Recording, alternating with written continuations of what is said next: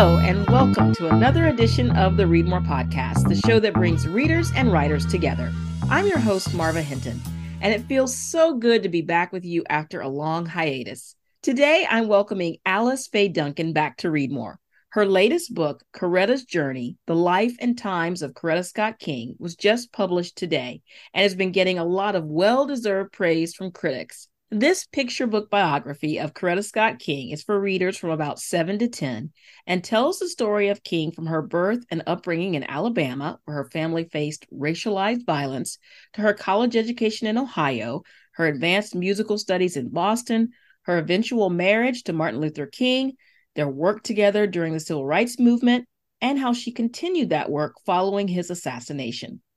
Coretta's journey tells her story through various forms of poetry interspersed with prose. Alice Faye, so many people. Well, first of all, before we start talking about the book, I just want to thank you again for coming back on the show. We had so much fun when you were on. I think it was last year. Yes, ma'am. So many people think of Coretta Scott King only as Martin's wife. Why did you want to write about her and dispel that notion? Well, Marva, I live in Memphis, Yes. and 2018 was the 50th anniversary of Dr. King's assassination. At that time, his children visited the city, to do the anniversary ceremonies and memorials. Mm-hmm. And there was one memorial service. I think it was like a memorial service or it was a talk. And Dr. Bernice King, Coretta and Martin's youngest child, during the talk, she told the audience, she said, "When you speak about my father, don't forget to speak about my mother." She then went on to say that, we don't have the legacy of Dr. King as we do without Coretta. And she also began to say that Coretta herself, her mother, was an entity all unto herself. And I thought, nobody really knows Coretta Scott King. We know the iconic image of her. We know that image of her on the cover of Ebony. We know the image of her on the cover of Life magazine. We know that image of the Black mourning wife and mother behind the black veil, but we don't know the woman behind the veil. And so I went on this journey to find Coretta because, I wrote the book Memphis Martin and the Mountaintop, and it is about King, his assassination, his campaign for economic justice. And so I wanted also an understanding of his companion. And in the process, I found that their relationship was cosmic. It was divine. It was predestined, in my opinion, of course.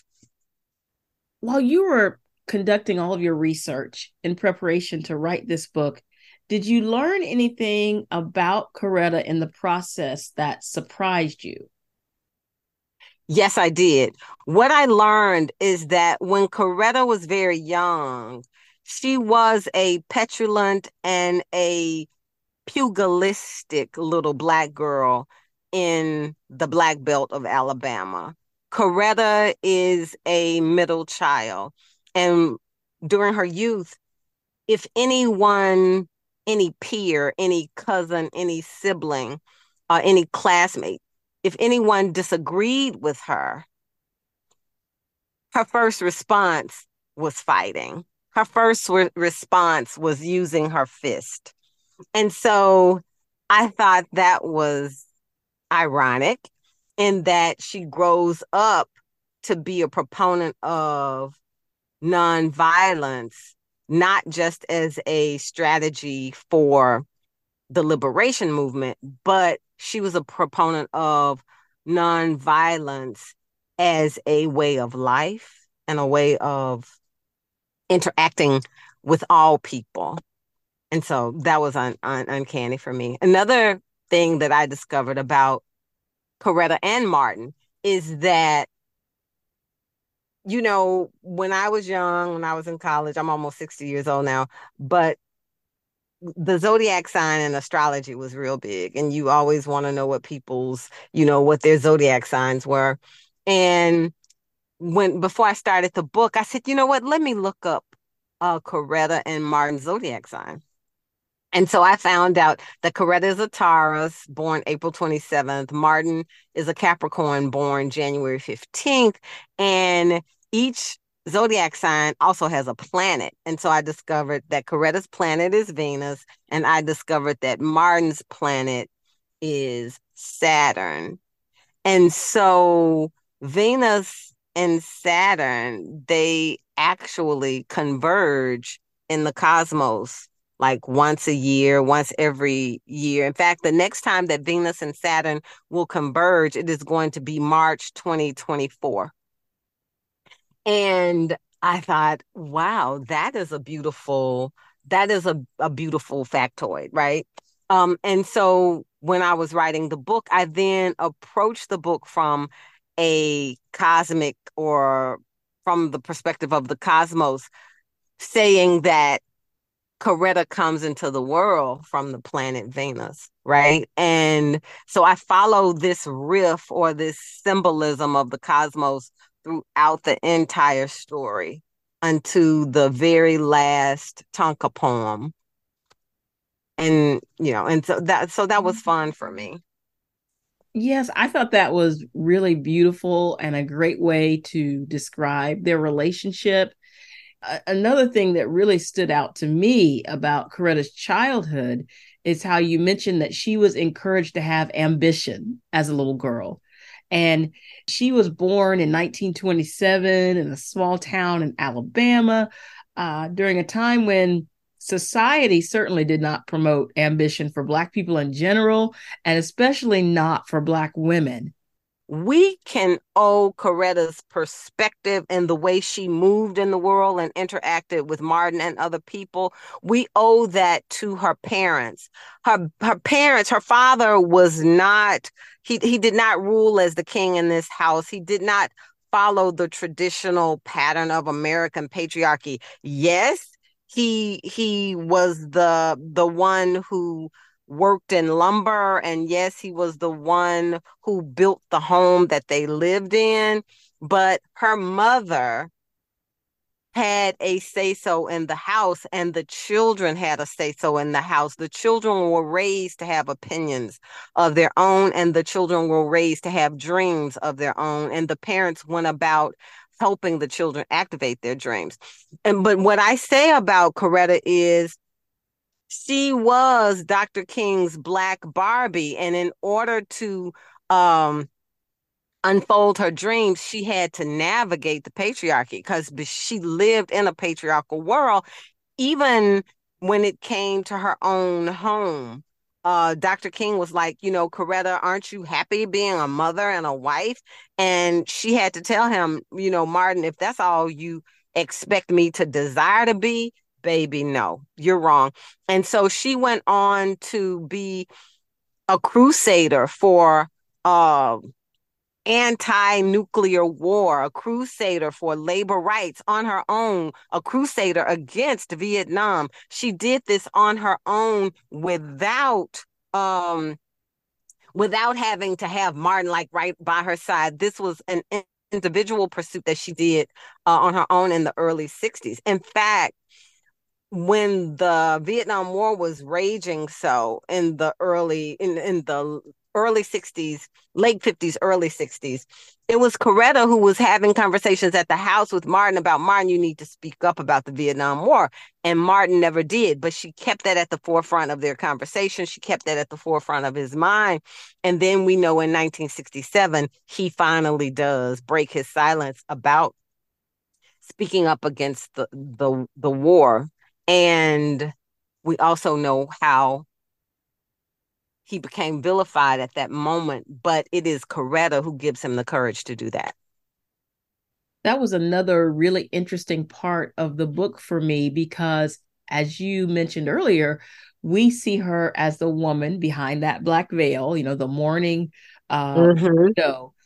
We don't get to see her so much as the leader and as someone who was, in her own way, pushing her husband to speak out uh, about things that maybe he was nervous about, or maybe he just wasn't ready for yet. But that really comes through in this book, and I think that's so important that kids get to see that. I agree with you. And I also think that children need to see that the people who go into the world to do these brave things are actually just everyday average people doing bold things, stepping out on faith and doing what is right. It takes courage to do what is right.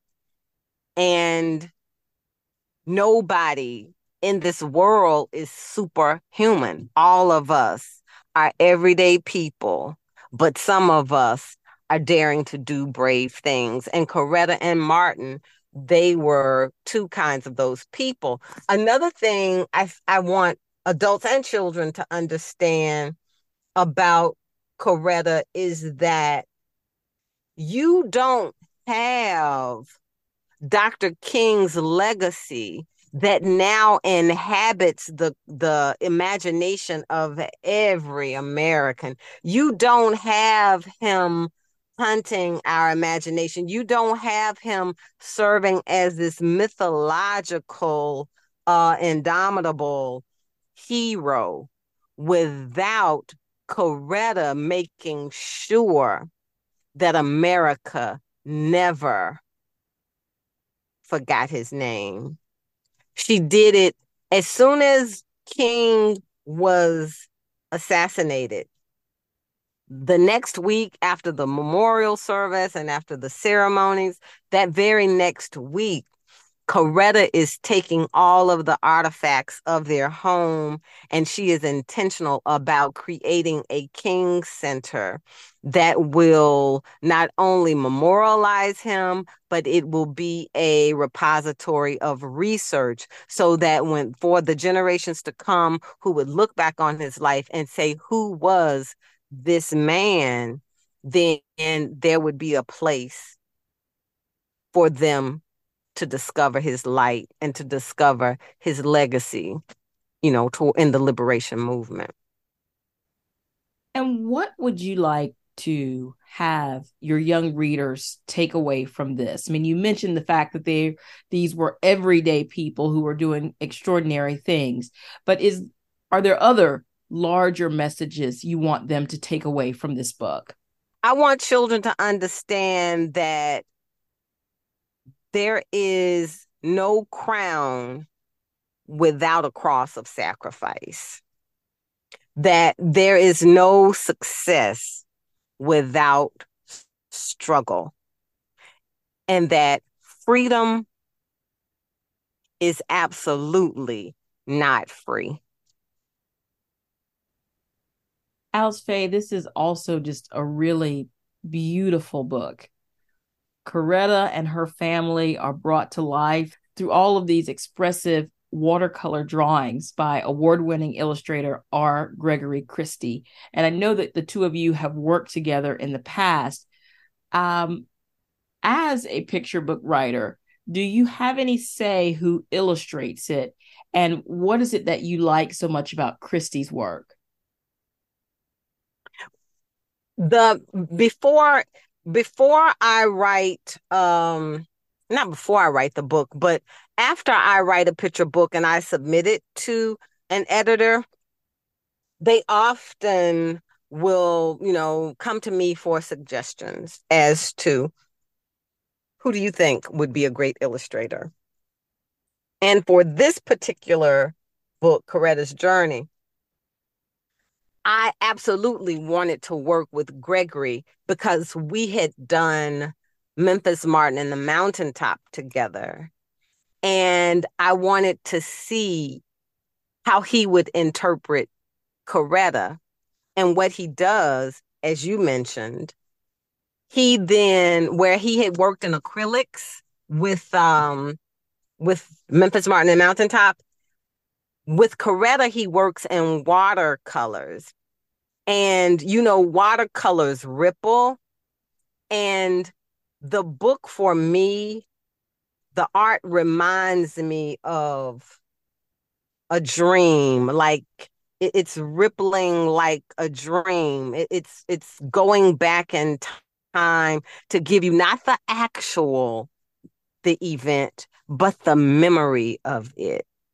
And so I am delighted that Greg had time and that he was able to apply his own vision because Greg lives in Atlanta. And so we're like two bookends. I live in Memphis, the place where Dr. King was assassinated. And Greg lives in Atlanta, where Dr. King was born and raised and where Coretta lived.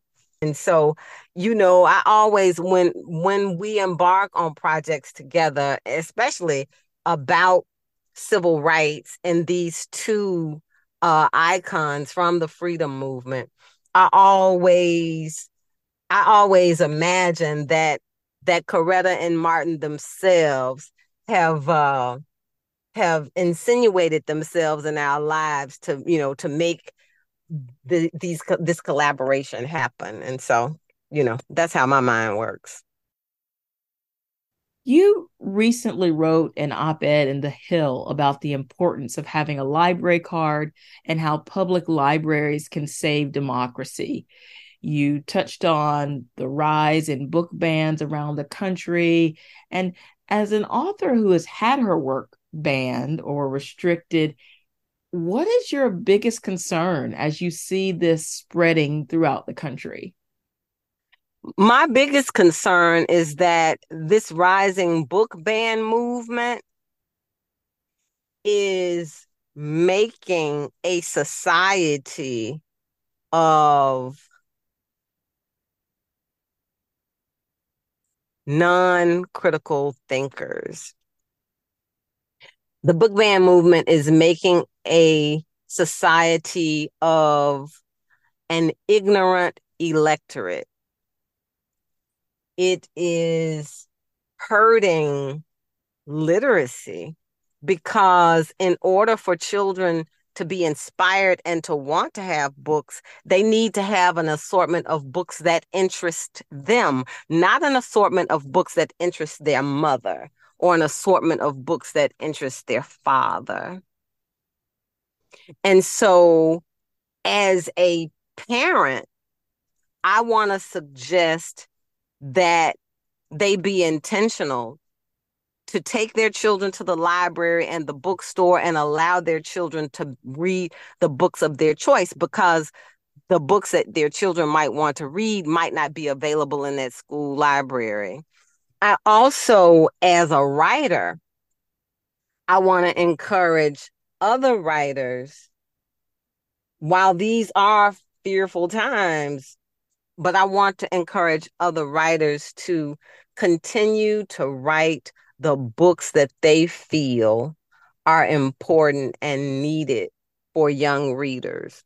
And so, I could have very easily not written the book about Coretta because I'm like, oh, well, it's Black history and the banners are targeting Black history. But I felt that it was necessary, and my editor felt the same. And I'm not going to modify the other books that I write. Presently, I'm working on a book about Robert Johnson, who is the father of rock and roll and the father of Mississippi Delta blues. He lived in a segregated South, but he also created music that will never die. And so I'm going to write about him. And I encourage all writers, write what you want. And I encourage all parents, let your children read what they want. Well, Alice Faye, I thank you so much for making the time to come on Read More Again to talk about your latest book, Coretta's Journey. Just a very beautiful picture book. You don't have to be a child to appreciate it. It's just a very, very lovely book. And again, Alice Faye Duncan, thank you so much for coming on Read More. Thank you, Marva, for this invitation to speak with you. And please, I encourage all of your listeners, if they want to read, hear more about other books from me, they can visit my website, Alice Faye Duncan, www.alicefayeduncan, and that's Faye with an E. Okay, well, Alice Faye, again, thank you. You can also go to our website, readmorepodcast.com, to find out how to win a free copy of Coretta's Journey. You can also help Alice Faye and the show by buying her book on our site. Please join us on Twitter at Read More Podcast and like us on Facebook. I'm sorry, I refuse to call it X. Join us again in 2 weeks. Yeah, I can't say that, Alice Faye. I know, I've got you. It's ridiculous. Join us again in 2 weeks for another edition of the show that brings readers and writers together. Until then, I'm Marva Hinton, reminding you to read more.